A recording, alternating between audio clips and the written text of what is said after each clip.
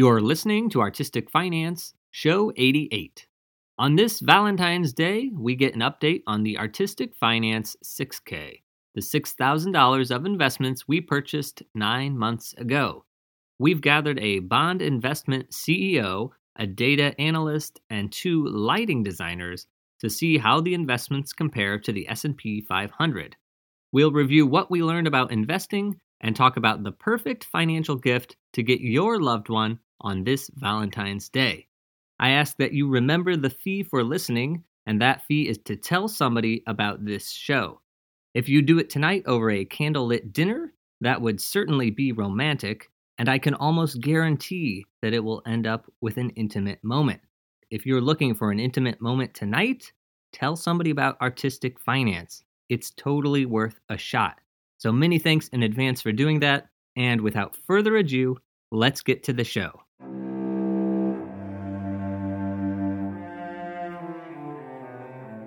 You're listening to Artistic Finance Podcast, where your host, Ethan Steimel, interviews successful artists, leaders, and investors to help educate and inspire artists to grow their wealth. If you didn't catch last night's concert by Mary J. Blige, Snoop Dogg, Dr. Dre, Eminem, and Kendrick Lamar, I recommend watching a replay. The set was beautifully designed by Ez Devlin and Bruce Rogers. It was a neighborhood block, but painted entirely white. The costumes were only black, white, and silver, and the lighting by Al Gurdon was expert, especially with half daylight poking through the glass roof of the stadium. After the concert, the LA Rams won the Super Bowl football game. Now, a note about today's episode. It was an absolute blast. I was coming off an exhausting week of lighting Revolt, She Said Revolt Again for the Actors Studio Drama School down in Battery Park, and I simultaneously lit the musical A Class Act at Theater Row, directed by a previous guest, Rob Schneider, and produced by a previous guest and former Disney Channel CEO, Jim Jamiro. As much as I wanted to attend the opening night of A Class Act, it was during that time that today's guests were available, and I jumped at the chance to chat with them. And I'm so glad I did, because they gave me such a zap of energy. I hope you enjoyed the episode as much as I enjoyed recording it. These guests are so much fun, so nice, and wickedly smart. It's thrilling to have so much brilliance in one episode. So thank you to them for joining me, and let's get to that chat. Welcome, and thank you for listening. I'm your host, Ethan Steimel, and today I welcome an illustrious panel of guests that I'm so excited to have. So first off, our most recent guest from episode 86 on bond investing, the CEO of Liquidify, Maitreyi Gopalakrishnan. Welcome, Maitreyi. Thank you so much, Ethan. It's great to be back. All right, and our repeat guest from our live episode at LDI, lighting designer Ebony Madry. Hey, so good to be back with y'all, with you, Ethan. Great to be back. Ebony has the most energy of almost anybody I know. It's the coffee and the caffeine. It's the caffeine. She says, crying, tears going down her eyes. Okay, and then we have a new guest who will be perhaps on a future episode. Brand new guest here. A leader in data and analytics, Katie Berman. Welcome, Katie. Yes, hi. I'm excited to be here. And also, I accidentally planned this, or I didn't plan this, but we represent all the time zones in the continental U.S., I think. I love that. That's definitely a feat within itself, us all being able to get together. Seriously. Okay, so we're recording this on February 10th, 2022. Nathan Chen just won a gold medal in figure skating at the Beijing Olympics. The indoor mask mandate in New York has expired, so that's a sign, I think, that COVID's mischief is on its way to being managed.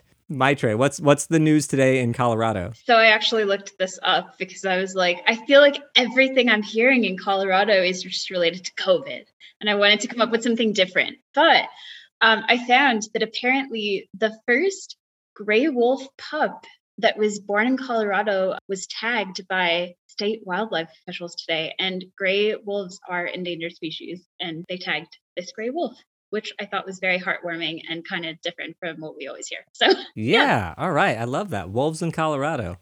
All right, Ebony in LA. What's going on in LA? Similar to New York, we also are having our mask mandate expire soon, which is kind of wild because I feel like Omicron is still very much out here living and breathing. It's nuts because the Super Bowl is this weekend, and I somehow got out of not doing a single event for the production company that I worked for. But everybody else in the city is, I feel like, working and scrambling, but I'm somehow free from the madness, so I'm going to be at home. I forgot that the Super Bowl, I've been in 2 cities when the Super Bowl happened, and they prep, they start setting up tents and everything 6 months ahead of time, and it becomes a whole village. It's crazy. Yeah, no, it's nuts. We do a lot of stuff for the Super Bowl naturally, even more so now that they're in the city in LA, but it's nuts. It's crazy. I don't plan to leave the house at all this week. Awesome. All right, Katie, what's the news in St. Louis? We got about a foot of snow last week, which is unusual for the Midwest. So that has been a big topic. Everybody's been snowed in for a week, but it is slowly melting because, of course, last week it was 20 degrees and this week it's 60. So big weather swings are normal. I will say I have also been seeing a lot of news about the Super Bowl. St. Louis, as you may know, still salty about the Rams leaving. So I've been seeing a lot of trolling around the Rams not having as many fans this weekend as the Bengals will have. So as the St. Louis Post-Dispatch has had a lot of stories on the Super Bowl not having as many fans. So I think they're a little biased there. I'm gonna stay out of that one. So, all right. So thank you all so much for being here. I'm absolutely thrilled that we all made this happen. And I want to let everybody know that this episode is dropping on Valentine's Day. So happy Valentine's Day, everyone. And I couldn't think of a better way to celebrate Valentine's Day than by tracking these 6 $1,000 investments that we made 9 months ago. We're going to find out if these choices that I made are outperforming or underperforming the market. So let me recap what we invested in May 5th, 2021. So $1,000 into an S&P 500 ETF, $1,000 into stocks, which were made up of commodities, a tech gaming company, and an electric company. Those are just stocks I picked. $1,000 into Bitcoin, $1,000 into a case of wine, then $1,000 into REITs, 4 REITs that I chose. And then we have $1,000 that we decided rather to invest in art, I just decided to buy a piece of art. All right, so everybody, how do we think that this is done from 9 months ago to now? Just off the top of your head, not knowing what you know. And I'm just going to go in the same order every time. So Maitre, what do you think? I kind of think you did really well. You probably killed it because the market has been on a crazy upward trajectory from what I've seen in the stock market. And I guess crypto it's been moving around a lot, but definitely gone up from a couple of years ago. And I don't know, everything has just felt like it's going up, except for bonds, which is kind of sad for me. But I imagine it's done really well. And your more illiquid assets, I guess, like wine and then art, those are things that you're probably planning to hold on to for the longer term. So I don't think that's as much of a concern. But from the stock standpoint, you're probably killing it. Okay. I love that thought. All right, Ebony, what do you think? I feel like you were doing very well, maybe a couple of weeks ago or a month or so ago. And I only speak from my personal experience, and I have stopped checking my stocks every hour on the hour because it was getting really depressing and scary.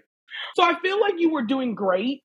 And I feel like the recent month or 2 months have been really scary. I feel like, especially with the crypto, your Bitcoin, I felt like that kind of probably went, and then, but no, I feel like your cases of wine, the art, those things are things that you're going to end up enjoying long term. So hopefully you get some type of other fulfillment out of them and not looking at your stock apps. Okay, so I don't like your perspective as much as Maitre's. Just being realist. Mine was just entirely rosy. You're welcome. So Katie, we've had rosy, a little pessimistic. Now your data and numbers. So What is your realistic thought? I was actually going to be, I don't know if this is exciting, but I was going to go somewhere in the middle. I think if you're talking return over the life of this journey that you're taking, you might still be positive. I know last year was a really good year for the market. The last few years have been obviously we've been on a bull market for a long time, but the last month or so, we have obviously been in correction territory. So I'd say for this quarter specifically, it's probably a bit of a question mark. You might be negative. If you like Ebony, I have also stopped checking my personal investments, as I know it has not been positive news for the last few weeks. So if it's anything like that, you might be down for this quarter, but maybe still positive overall. We'll see. Okay. So I don't think any of you are quite got it. And because we have Katie with numbers, the way I look at the numbers is I just look at how much we put in and how much we have now. So every one of these updates is like, how much do we have right now? So 9 months in. So if I go over to this spreadsheet that our data and analytics leader has approved very thoroughly, said it was really one of the better spreadsheets she's ever seen. If we go to the bottom and we see the blue line where it has our total return, we are at 1% positive, which I don't consider a good thing. Does anybody know what the S&P 500 has done in the last 9 months? I was just looking it up actually because I was going to compare. I'm looking at the last year on Yahoo Finance. It's up quite a bit. I can't get the return number exactly, but since for the last 9 months, it's still very positive, even with the last few weeks like dipping down. Oh, wait, yes, here, I found it. I have the numbers right in front of me. Since we bought it 9 months ago, we're up 13% on the S&P 500. And I'm saying that because that's like the classic Warren Buffett, like just by the S&P 500. So had I listened to Warren Buffett and our financial advisor, I could be 13% up instead of the 1% up. So I'm feeling a little dismayed on this update. Okay, technically it's not negative, but it's definitely trailing the market by quite a bit. Okay, so now before we review each one individually, I want to talk about investing strategy because I realize we've never talked about that. And I think that plays into, especially this last month, things tanking and people freaking out. And I just talked with lighting designer Lap Chi Chu, and he sort of manages some of his finances. And he was like, yeah, I called my broker and was like, what do we do? What do we do? I thankfully have been busy working and have not even noticed what the stock market has done. But I realized that I should have an investing strategy. But the way I picked these artistic finance choices was literally this. I took the $5,000 and I said, okay, I can lose this. So there, in a sense, we're no risk. We're sacrificing $5,000. Then I was like, well, I'm going to choose half risky things. And then the other half, I'm going to choose really safe things. And then I said, well, I at least want to have some dividends. So I tried to get half of the things that would pay dividends. So then even if they went down, I would still, in theory, make a little money and feel better. And then the way I picked my individual stocks and my REITs was I just sort of knew what the news was of the day. I knew COVID was going on. And I sort of tried to narrow it down to like, well, I think this hurt COVID, so maybe it'll go up in the future. And then I would read Motley Fool and see if there was more people pro or against and stuff like that. And so that's literally how the investment strategy for this 6K went. Can anybody give a brief explanation of what an investing strategy is, or maybe what a good one might be? I feel like Katie's probably going to have the best perspective on this, but I can throw my hat in the ring from an individual investor perspective, I guess. I think the biggest thing for me is just being consistent about it. So I'll put X amount away every month, no matter what, bar none, into kind of like a retirement portfolio that's separately like managed by an advisor. And then I, on my own, will look at like a lot of, honestly, ETFs and mutual funds, and then try and invest across the board, like in different sectors and like doing that like sector rotation. I know right now I've read from some investment prospectuses that there's opportunities in international investments. Yeah. So kind of diversifying geographically as well is something that I consider. But I think the biggest thing for me is just like being really consistent and making sure like every single month, no matter what, I'm putting some money away into those various investment areas. And then there's also like, I don't know, like we live one life. So like invest in something that is fun and that you like and you care about. And so now that you started talking about investing in cases of wine, I'm like, well, I do enjoy wine. I love the wine market. So maybe I should put money in there, and it might amount to nothing, but I mean, no matter what, I'll be able to drink the wine. So like, why not? So I think it's important to like balance out like the rational, okay, like trying to grow my wealth overall and just put money away. Don't think about it. Don't worry about it. Like, don't like it keep you up at night. And then also just like have a little bit of an allowance to invest in those fun things. So yeah. Okay. Well, Ebony, go ahead. No, I was going to say, I feel like my approach is also very similar. Like I definitely do what I call like paying myself first, which is like things going into like my 401k and then having like a separate, personal 401k outside of the company. And then I'm definitely I would say I'm probably like a little safer, or at least with my stock, a lot of mine is like tech or pharmaceutical, just because I feel like those things are going to continue to evolve from there. And then, yeah, I'm investing in things similar to like the case of wine or art. I'm investing in like equipment. Like I recently started looking into like financing some lighting consoles so that I could either use them myself or rent them out, purchasing like programs that I know will give me more opportunity for income. I feel like that's how I'm kind of investing in myself. So I feel like it's pretty similar. Interesting. Okay.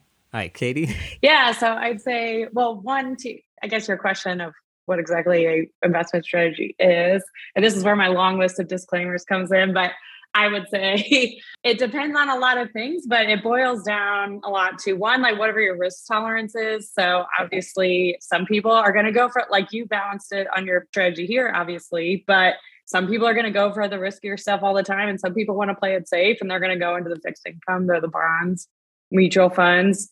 The riskier people are probably going to do more individual stocks or cryptocurrency or whatever that might be.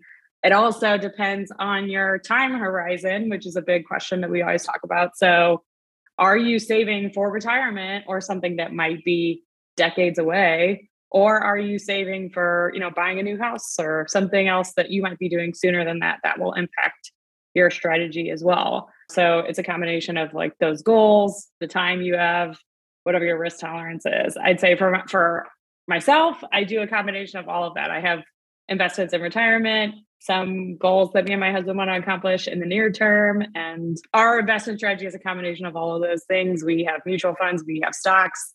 It's also like what these guys are talking about, things that you're passionate about, companies that you believe in, those kinds of things. We have some of those stocks as well. And sometimes those are just for fun. So a little bit of everything. Okay, that's great. And also that's a great answer for the episode that's coming out next week that I didn't have you for. You just summed up exactly what we were talking about or will be in that episode. Okay, and then question, Katie, you mentioned time horizon. So for Artistic Finance, I didn't plan for an exit strategy. My only exit strategy was we'll wait a year and a day and then we'll sort of review. I don't know, do any of you have exit strategies? Or is this all just saving until forever? I have no exit strategy. I just put money in and I don't look at it. and then I review it on my own or with an advisor, depending on which account it is every year. And sometimes my advisor tells me that it's gone down or I see it go down. And I'm like, well, that was a bummer year. And then the next year I see it go up and I'm like, well, okay, that was a good year. So I honestly like don't think about it. Hopefully it'll be in a good place when I retire at 60, whatever. So yeah. Amazing. Okay. I assume everybody else is the same way, no exit strategy? Yeah, I'd say typically for us, like for our investments, those are things we try not to touch if possible. If we do have a big expense, we do have somewhat of what you'd probably call an emergency fund, or if something that we plan to spend a bunch of money on, we try to set the cash aside before investing it because we know we're going to be using it in a shorter amount of time. Okay, so now on to our very first investment here. The S&P 500 ETF, which the one we own is IVV. We put $1,000 in May 5th, 2021, and now February 10th, 2022, it is at $1,131. That's a 13% return. Recently, I've been seeing that people expect the S&P to be between 8 to 12% return annually. Katie, does that make sense? Does that sound right? Yeah, I think 8 and 12 is probably a little bit aggressive. I don't know. I feel like to be conservative, I tend to stick to like the 6 to 7% range, but I know I've heard conflicting opinions on this, and I listened to your episodes where you talked about it as well. So I know you've been there. But. Yes. Okay, good. Thank you. I've been brainwashed recently because I always thought it was 6 to 8%. So I'm going back to 6 to 8% because that Dave Ramsey episode, he only does 12%. So I was like, well, I know that's extreme, but I can get behind 8 to 12. But now I'm going back to 6 or 8. Thank you. Yeah. It's the conservative approach. I definitely say, especially since we've all probably been investing, it's been much higher than that on average. But for most planning purposes, I've always stuck to like 6 to 8%. And I think that's what my financial advisor does too. So, yeah. All right. So we're at 13% for that. So I'd say we're right on target and a little better, even with the drop in the last month or the sort of craziness. But that's going back to my Trey's favorite, which is like ETFs. That's 500 companies all bundled in one. While it's more volatile than fixed income, it's still very steady. Okay, so now about risky, the individual stocks. Skills, the tech stock that I thought I was being really smart with, is down 75% from when we purchased it. Other people might not be surprised, but I really thought, hey, Katie, numbers person, do you know that the stock DraftKings? Yeah, sure. We had an advisor person recommend DraftKings to me, and I thought I was being smarter, and I went with Skills because I thought it was like the engine behind sports betting versus the sports betting company. Can you see what Skills has done? Because if I should have picked Skills, I'll feel really foolish. Yeah, it's down. It's down from, so if you're looking back at, I'm looking at May 3rd, which is close. It was at 48.42, and now it's at 22.78. So it's down more than 50%. Oh, okay. Not quite 75, but it is not. It's not positive. Okay, so then our electric company, ticker VST, and I consider electric companies to be fairly steady things. That's up 35%. And then here was my accidental choice. So the lithium ion mining company, that is up 107%. That one balances out my tech stock. And then we had Coors Beverages, beer company. This surprised me, and I picked it semi for the dividend. It's down 13%. I don't know the numbers and why that's down, but I thought that one would be like steady, like a REIT. Okay, so then if we add up all those stock picks I made, that is actually 13% positive. So that's actually, even with the tanking tech stock, that's exactly the S&P 500. So... Also, a question for everybody, like, are you just picking stocks on your own? Yeah, I am. I like do a little bit of research on things, but typically I pick things based off of like things that I'm interested in, companies that I already purchased from or am interested in purchasing like products from. But yeah, no, I am just doing it on my own. I should probably get like a professional to help me. I like lean on my friend, one of my friends a little bit that is actually does this for a living, that works for a company. But yeah, I'm on my own. Especially after these last couple of months, I was like, oh, okay, I need to, all right, I got to lean on somebody. Because I will say that actually the money that we have with an advisor is just in ETFs, pretty much in the S&P 500 and then like an international version of that or something. And then like a little bit of REITs. So I must say that for artistic finance, while I'm making choices in my own personal life, I make zero choices. Yeah, no, I should definitely get an advisor. Like I feel like my like crypto, that was my thing where I was like, all right, I'm gonna get somebody. I need to get somebody because I feel like it's gonna be big. But at this point, I didn't get the right stuff based off of one of your podcasts. Oh no. I didn't get Bitcoin. Yeah, I was like, oh, crypto's the same, right? Like crypto's crypto. Nope. Yeah, if anybody hasn't listened to our crypto episode, so the takeaway was I was trying to do an episode on crypto, and our guest was like, ignore everything else. Bitcoin is the only one. It's technically a crypto episode, but it's only about Bitcoin. And they explained it very well, so like I'm behind it. But speaking of that, that's our next investment was Bitcoin, which, thankfully we picked the right one. However, did we really pick the right one? So we bought it at the height. It was never higher priced than when we purchased it at $66,000. The next week it fell by half down to like 30 something. And then our last update, it was actually doing really well. So I was like super happy. It was on its way back. And then the aforementioned previous month, it's now at $44,000. I'm still a believer, I guess. I'm happy that I picked it. But I will say if this was like my retirement money, I would not have it in Bitcoin because it's just a wild ride. So our $1,000 of Bitcoin is at $750. We are down 23%. So Ebony, you own some or you don't own some? Not the Bitcoins. I owned the others like the Ethereum and all the ones that are not as equivalent apparently. But I will say El Salvador is supporting it, and I feel good about it. So now our next investment, wine. How do we think the wine did? Because I picked it as a steady thing. Okay, so Maitre, I know you're interested in wine a little bit. So here we go. So we put $1,000 in. It is valued at $1,073. Here's the thing with the wine. It's steady, but it doesn't pay dividends. And there's like insurance and maintenance fees. But it's a 2.85% annual fee, which is pretty high. Like versus our S&P 500 ETF, which is 0.03% fee, wine is virtually a 3% fee. That $1,073, I took out, I think, $25 in fees. The wine is actually valued closer to $1,100, but I took that out. And so after fees, we're at a 7% return, which Maitre, I would say, is similar to bonds, maybe? Yeah, it can be, depending on the type of bond. Yeah, it could be. I mean, we were talking about the TIPS bonds last time, right? The inflation protected ones. Yield at the point we talked was in the 7% territory or something like this. So sounds like the same. Yeah. And I'm happy that we're doing the wine investment, but the fees, which I knew about before going into it, but seeing them go away in the total is sort of like grating at me. I'm still happy, and it's an interesting investment because technically we do own the actual wine. We have a real actual thing, but the fees do drive me crazy because I get a statement every month and it shows like $3 off for the fee.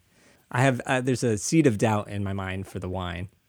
And actually, Maitre, just because you said you're interested in it, so Vinovest is the company that we're using that manages the wine. So they're now offering online trading of wine.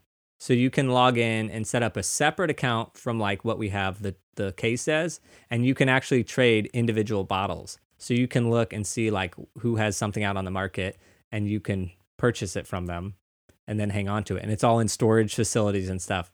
So that, I think, is making it a little bit more like just trading, just logging in and trading. And you can do it on your own individually. You don't have to sort of go through somebody to get whatever case is available. That's really neat. Some of the biggest challenges with wine investing are liquidity issues, right? No pun intended. But yeah, it's really, I mean, premium wine, just, there's limitations on the amount that's produced, and then getting price discovery on where some bottle or type of wine or what vintage or whatever is really difficult. I think there's also just interesting dynamics where, like, I think supply basically always exceeds demand in premium wine, which is strange compared to other markets. But now with the supply chain issues that we've been having over several months, I've read that maybe that could be changing a little bit. So it's a funky market, but that's interesting. I'm going to have to check out Vinovest and learn more about what they do. Well, when I originally wanted to purchase, I was like, I'm just going to buy a case and put it in the fridge and save it. And I immediately read that actually auction houses won't sell it if it hasn't been stored properly. And they'll only approve it like if it's in a storage facility. So every continent has a few storage facilities. So you pretty much have to keep it there, or you can keep it in your own, like if you are a winery and you store it yourself, but you have to abide by certain regulations. So you can't just say like, oh, I have a wine fridge and it's always in there. You have to like keep track of how it was transported and all that. So I quickly realized that buying an actual bottle and keeping track of it was going to be less fees, but way too much hassle. And also, Maitre, you were mentioning what is the bottle going to be worth when you're ready to sell it? But to me, everything is like that because a stock is that same way and Bitcoin is that same way. Bonds, I guess, aren't. Well, I guess what I meant was like in terms of price discovery, like stock market's very centralized, right? So there's transparent pricing compared with other areas. I mean, this is a huge problem that I'm interested in helping to solve in the bond market, but in the premium wine market, I guess there's not like a dashboard you can go to or something like this and be like, okay, this is what the going rate of this, Lafite wine is. So something like this, right? I'm trying to remember what like some of the more fancy like domain, whatever, I don't know, French words. Yeah. It's hard to get that like level of price transparency to where you feel confident that you're getting a good deal when you're purchasing, right? Because somebody who's selling it to you might be selling it at a huge premium, but there's no way for you to verify that by checking something else on the market unless there's something comparable. That makes it challenging. But yeah, it's a cool market. Yeah, no, same. I'm really interested in them now because I used to be in like I enjoy wine. I used to be in a wine club, and so now I'm like I didn't even think of like this avenue or like approach to wine. So I'm like very intrigued by it. The fees sound sad though. That part makes me sad. Yeah. I don't know how I'm feeling about the wine. I was feeling really good for the first 9 months. And now I'm sort of like at a year and a day, which by the way, also the wine that we got, we're supposed to hold for like 10 years, but I am getting cold feet. And at a year and a day, I'm going to be like, Oh, one other thing I wanted to mention about people, if you want to get wine, is you cannot use retirement funds for it. So it's considered a collectible. You just have to keep that in mind. You can't put your retirement money toward it. You have to just have a brokerage account or something like that. Okay, so our last area was REITs. I thought this would be the safest. REITs to me are like bonds. I thought this would be like slow and steady. I thought the dividends would be good. Our 4 REITs, we bought $1,000. They're now at $957. So we're down 3.5%. Again, I haven't been paying attention to the housing market or the commercial. I don't know. That is, I'm like very surprised by that. Yeah, I'm trying to think. Well, okay, so I have this one. SRG is its ticker, but it's down 45%. Katie, can you help us out with that? SRG. What is going on with SRG? It's down 50% in the past year. It looks like it took a really big dip like around the beginning of COVID. I don't know if that's true of all the REITs or not. Well, that's why I picked REITs, because I was like, oh, they tanked in COVID, so they're going to go up. This one's really rough on me. Seritage Growth Properties. Yeah, it's hard to know what happened there, but that's tough. See, here's another thing about me choosing all these things. If I just picked the S&P 500, I would have one thing to analyze. But now with Seritage Growth Properties, I'm like, I don't want to go dig into why. Because it comes down out of our $5,000, it's $200 of it. And that's at the point where I'm like, it's not worth my time and effort to go find out what went wrong. Okay, so I'm done talking about these investments. Oh, except for the last one, which is art, which actually my only update on the art is that I was feeling so about it. Like I was feeling guilty, like I copped out and I didn't invest like in Masterworks where you can buy part of a Monet. And I was like, that was really doing a disservice for us for tracking all this. But I have been texting Brett, the artist, like back and forth every month. And I'm actually getting really excited. We don't have the art yet, but he's like texting me images and saying like, hey, what about this? Does it look good? What do you think? All this. That whole experience has just been like fun for me. So I'm now feeling really good about the art, which is of course giving us the lowest amount of return. Katie, what is $0 on $1,000? What is the return on? Is that negative? Oh man, 1? You're getting personal fulfillment out of it. So maybe that's, some sort of personal return. Return on your mental health, maybe, or I don't know. There you go. Let's not go there, but but yeah. Oh, okay. And then also, if anybody's a patron, I have written a whole little thing tracking just because. Maybe I'll cut this part out, but Brett has a very unique way of speaking and texting. And I just find the way he talks like really hilarious. He uses words like dope constantly. He uses no punctuation and no capitalization. And I just like am having a great time with communicating. He's like speaking to text. He's like just like holding Siri up, like, hey Siri, text Ethan, da-da-da-da-da-da-da. Dope.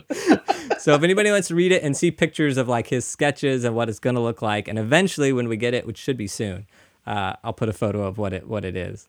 Okay, so we are up 1% over the last 9 months, trailing the S&P 500 by 12%, plus not as many dividends as we would have had we just had the S&P 500. So have we learned anything from this? So Does anybody have anything that they've learned or observed from walking through this?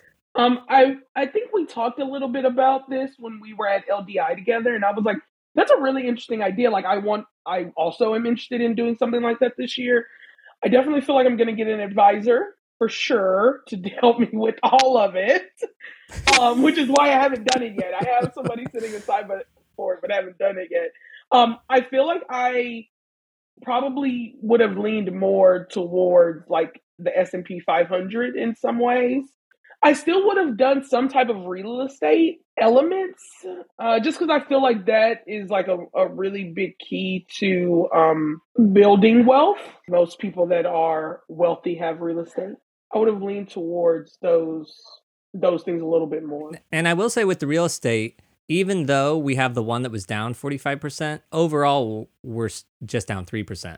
So a couple of the others were up 13% and something. Even with that one tanking, we've still been getting dividends and we're still okay. And did you use an advisor for those? Like, are you just No. You were just like, I'm gonna do these. Remember when I mentioned my investing strategy? That was literally all the time and thought I put into it. There was no because the point of this is like, if I can do it knowing nothing, like doing it, I consider myself doing it like, if anybody were to do this, this is how they would do it. Like if anybody's without an advisor and they're going to do it, they're doing it that way. So that's how I did it, is how I think anybody would pick. And so we're seeing is that wrong or is that right? Should we have just picked the S&P 500? No, I think that's an important factor though, because I feel like that's currently my portfolio is just this hodgepodge of all these things that I'm just like, I researched that for like 30 minutes and it seems like good enough. Cool. So no, I think that's like a critical part of the conversation. Yeah, I'd say like for myself, I know even though I work in, financial services every day, I've learned a lot generally from your whole experiment here on, especially in like the crypto space and the VinoVest. Like I really liked that episode on VinoVest. I learned a lot from that and thought it was really interesting. And even the crypto episodes that you've done, it's always been a very complex concept. It isn't something that we trade at my work. So I've learned a lot from that. So yeah, I think it's been very informative on the different types of securities that are out there that you can invest in. All right. Noted. Maitreyi, have you learned anything? Totally. Echoing what Katie said, I think just learning about different ways that you can invest, like creatively. I think that the wine thing is certainly something I'm going to look into now. And also, it seems to me now, like, I mean, obviously, one, hindsight is 2020, and two, this was over, 9 months and not, 30 years. But it informs a little bit of how it's important to like think about managing risk. Like there was a huge chunk of what you put into like 2/3 of this portfolio was basically super risky stuff, right? Like individual stocks and then crypto. And the rest of it was, you could call it like somewhat risky to very conservative. So this is kind of telling me that it might be interesting to see a strategy where you like kind of more focus on that middle area where it's like kind of like pretty risky, but not like in an extremely risky asset and volatile asset. And see how that would perform, because while day to day you're not seeing those spikes and maybe there's not those opportunities to cash out on something really big, it would be interesting to see like what that looks like in the long term. I don't know if that makes sense, but just kind of like what those percentage, like how you move those percentages around to make it to kind of optimize that overall performance. Would be interesting. And I think for myself, I've always thought like I'm the riskiest. Just go, as much return as possible. But that being said, I have really noticed that I care a lot when I lose by 75% or 45%, which by the way, when you break that down, those are like $200 out of the 5,000. And yet I'm like obsessed over them. And a little bit with the Bitcoin is like, that was 20% of it. And that like little bit of it is really bothering me. So I think for myself, I'm noticing that I am just like everybody else that they describe when like the stock market goes down, I freak out, even though in my brain, I'm like, oh no, I know the stock market goes down. No big deal. But it's not quite working out how I thought. Also, Maitreyi, so you are the most safe and secure investor that I know. do you know, so our 1% that we're up now 9 months in, how would that relate to bonds? If I had just chosen, you had mentioned TIPS, the inflation bonds. What if I had just chosen those? Where would I be at today? So I'm looking at a chart as we speak of the iShares TIPS bond ETF, and it looks like you wouldn't have done great. You wouldn't have done poorly either, which makes sense for bonds, I suppose. The moves, it's not quite as volatile. Okay, if you had invested on May 1st, I'm looking at $10,000, but you can extrapolate to 1,000. You'd be up right now by like 1.8% or something like this, like barely 2%. So yeah, that would be around what you'd see. That said, I think so right now I'm seeing across the board like bond yields are going to start kind of going up as we're making these interest rate corrections. So that means prices will go down. So if you like bought and you're trying to sell, you may end up doing so at a lower price. I don't know. I'm not going to give investment advice or say like, oh yeah, this is like totally what's going to happen. But it might be, we might be entering a territory where possibly there are like lower prices to be had in fixed income, and then higher yields because yields and prices are inversely correlated in the bond market. Okay, so 1.18%, I actually think I'm happy with what I did. Because when we talked, I was like, oh, I should have just done bonds and I would be sleeping better and fine. But I have kept up with the bonds. But okay, I thought bonds were going to have like creamed me at this point. Not those bonds. not the TIPS ones, but yeah. But riskier bonds. If I had chosen riskier bonds. Perhaps. They don't exist. We don't know. Okay. All right. Okay. So Katie, question for you, since you've seen my numbers and you know numbers, and just know any negative thing you say, I will cut out and I will only use the positive things you're going to say. Did you look at how I'm calculating my return and all that? Am I doing that correctly? And is there a better way that I could be tracking these numbers? Or is just looking at what I have now versus what I bought it at the best way? I think the simplest way to do it for sure. And all of your calculations and stuff look fine to me. I'd say you could get into the weeds on some of the details we've talked about, right? Expense ratios. Do you consider the dividends that you're getting back as part of your return?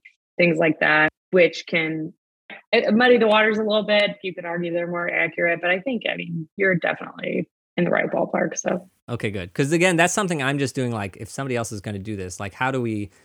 Because when I started to try to track return, I was like, I don't know how to do this, and I was just online looking for the answer to anything I had at that moment. And so that's what I just landed on, was like, how can anybody track it? Is just look at what you have now, look what you had. And then you can compare it to the S&P 500 and decide. Yeah, I'd say in most cases, I think if you look at whatever website you're using, I invest with Edward Jones, obviously, because I work there. We have like a performance section of our website, and it will tell you that it takes into consideration all of your contributions, all your withdrawals, weighted averages of how long you've held. So like if you do like dividend reinvestments, it considers how long those have been in there versus the overall investment and things like that.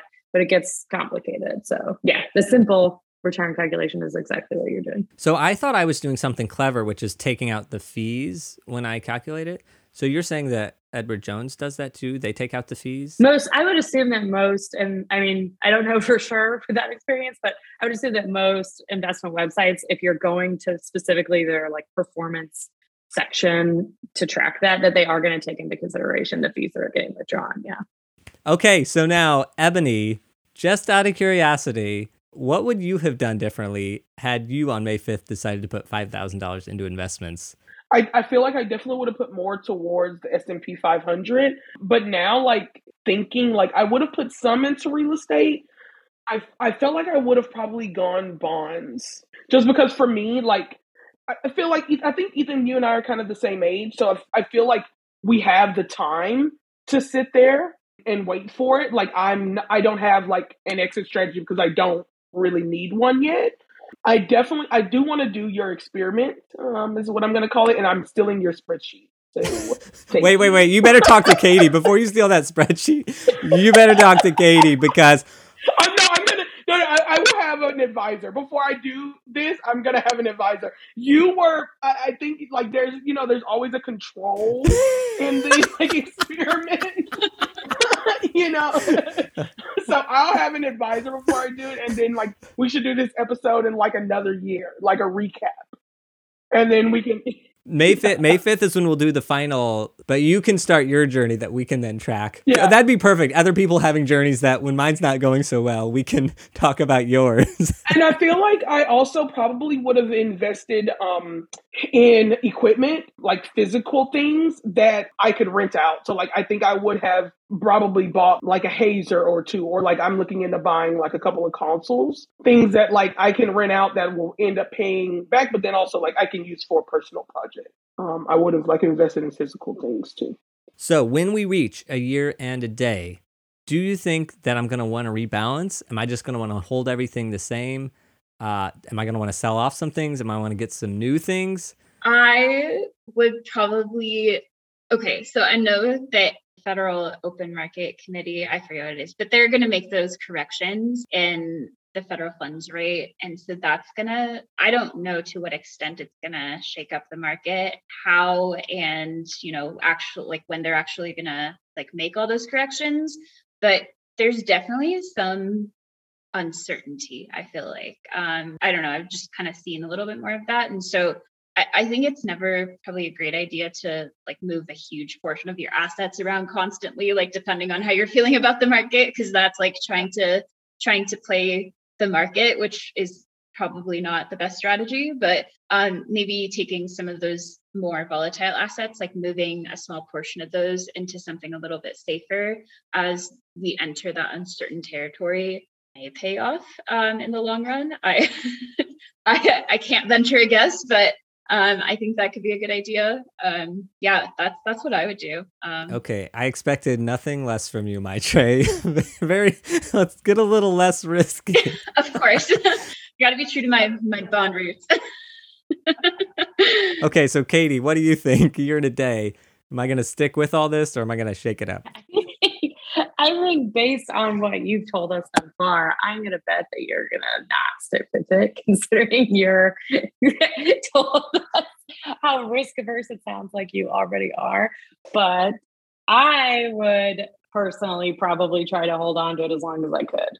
But that is not necessarily the right decision for everybody. But I feel like over time, more often than not, you're going to end up being positive as long as you can hold on to it for a long time.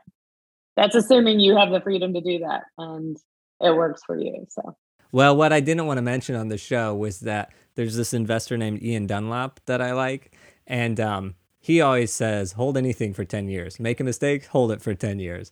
When in doubt, hold for 10 years. I didn't want to commit to holding these for 10 years, but that is in the back of my brain of like, hold it for 10 years because I cannot fail in theory.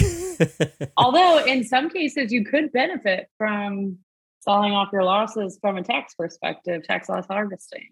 So you never know. To talk to your CPA. Okay, now that's just way over my head. Can offset gains with losses most of the time. I cannot say tax loss harvesting with a straight face. Like there's just something about saying that phrase that just like, it's just not right. The harvesting part. Oh yeah, I guess it could be the harvesting. Remembering that it's Valentine's Day, I would love to end this show with love. And so now this last question is for all those folks that are listening who they don't want to give a box of chocolates on Valentine's Day, and instead they want to give something that can improve their loved one's finances. So question for all of you, which is, what could someone get for you or do for you financially that would show that they love you? You could get me that $1,000 worth of Bordeaux. I would certainly not say no to that. Actually, I've been thinking if somebody were to give me a gift for Valentine's Day to show me they love me, I think it would be cool to actually donate money to like a valuable cause. Well, not only is it for me wanting to my money or encourage other people to use their money for something good. But then also from the finance standpoint, you do get like tax advantages for donations you make, for philanthropic donations. So that can be advantageous, but more so it's important to me just because I think it's, I don't know, really important to consider like where we're at and what we can do with our money to help other people. So yeah. All right, Ebony, what could somebody do for you that isn't a box of chocolates, but would show that they love you? No, I really like this question, mostly because I'm not like a big gift person. Like I believe in like experiences and like physical things that I can see, right? Like not, oh, we went out to dinner. Like dinners are nice sometimes. I don't know. It would either be like some software because I'm a nerd and always building my skills. So like a license to like a program that I'm interested in, or I really want to like open an event space. So contributions to that fund that I'm currently saving for would be huge V-Day gift. How much do you need in that fund in order to pull the trigger on that? 10 to 15, depending on the space, mostly because there'll be some repairs, things to like make it into an event space, a little lighting package, a little video package. So it's mostly like in equipment going to that. Any like painting and floor installation and stuff. Got it. Okay. Someone's thought this through. All right, Katie, what could somebody do for you financially to say, I love you? I would say, man, I really like the philanthropic answer. I wish I would say that was my thought from the beginning. But when you first asked the question, my thought is I have a 2.5-year-old daughter and a 4-month-old son that would love their 529s to get a donation because paying for college is not cheap, or any form of post-secondary school. That would be huge. We definitely try to give what we can to those these days. All right. Noted. Okay, so now the real final question. Where can people connect with you if you want them to? Maitre, where can people connect with you? Connect with me on LinkedIn. Yeah, I'd be happy to connect over email or LinkedIn. And I'm open to connecting with anyone. I like learning from people and sharing what I know. So, which is hopefully enough to make an impact. So, would love to connect. All right. Ebony, what about you? Email is honestly pretty good for me, or like through my website, you can contact me. And I want to connect with like other like artists that are also interested in investing. An advisor, a financial advisor that understands artists and like how our industry and how fluid it is. So if you're an advisor out there, hit me up because I'm looking and I need your brain. So those are the folks. All right, noted. All right, Katie, where can people connect with you? Yeah, I'd say for me, definitely email is good. LinkedIn and Instagram probably are the best. I'm happy to have anyone reach out to me. I know I'm not in the artistic field, but I am a fan of the arts. So anyone, both financial interests or artists, I'm down for any of it. And always happy to talk finance stuff. I'm like a nerd in that way. So it's fun. I feel like we didn't let your true nerd colors quite come out today. Probably. I want to hear them though. I'm very interested. I suspect that you will be on for like an episode of your own. I'm like almost guarantee it. I would love that. Yes. Happy to come back. Okay. All right. All of you, thank you so much for all your energy. And I hope that I see you all again on May 5th for our 6K year in review. Thank you guys so much. Thank you. It's been fun. Thank you, Ethan. Thank you. It's been, super fun. That's it for the 6K update. My only takeaway is that these investments are actually more conservative than I thought. The wine, the REITs, and the S&P 500 ETF are conservative choices, which puts this portfolio diversification at 40-60, with only 40 being volatile. Here I've been thinking that I was a risky guy. So what do you think of these investments and this experiment? Are you enjoying it? Have you learned anything? And are there any investments or financial topics that you want to learn more about? Please comment on LinkedIn and let me know, or email artisticfinancepodcast@gmail.com with any feedback. In the show notes, you'll find a link to our guests' social media handles. You'll also find a list of all our investments and affiliate links if you want to sign up for VinoVest or any of the investment apps that we're using. A big, ginormous thank you to my patrons.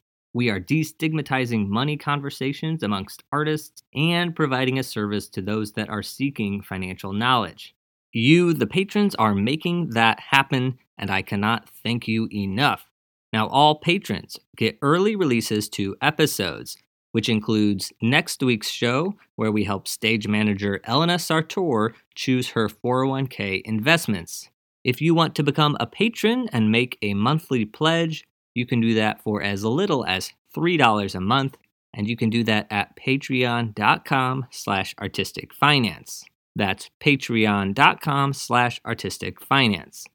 And if you would rather make a one-time payment, you can purchase t-shirts and swag in our merch store at artisticfinance.com.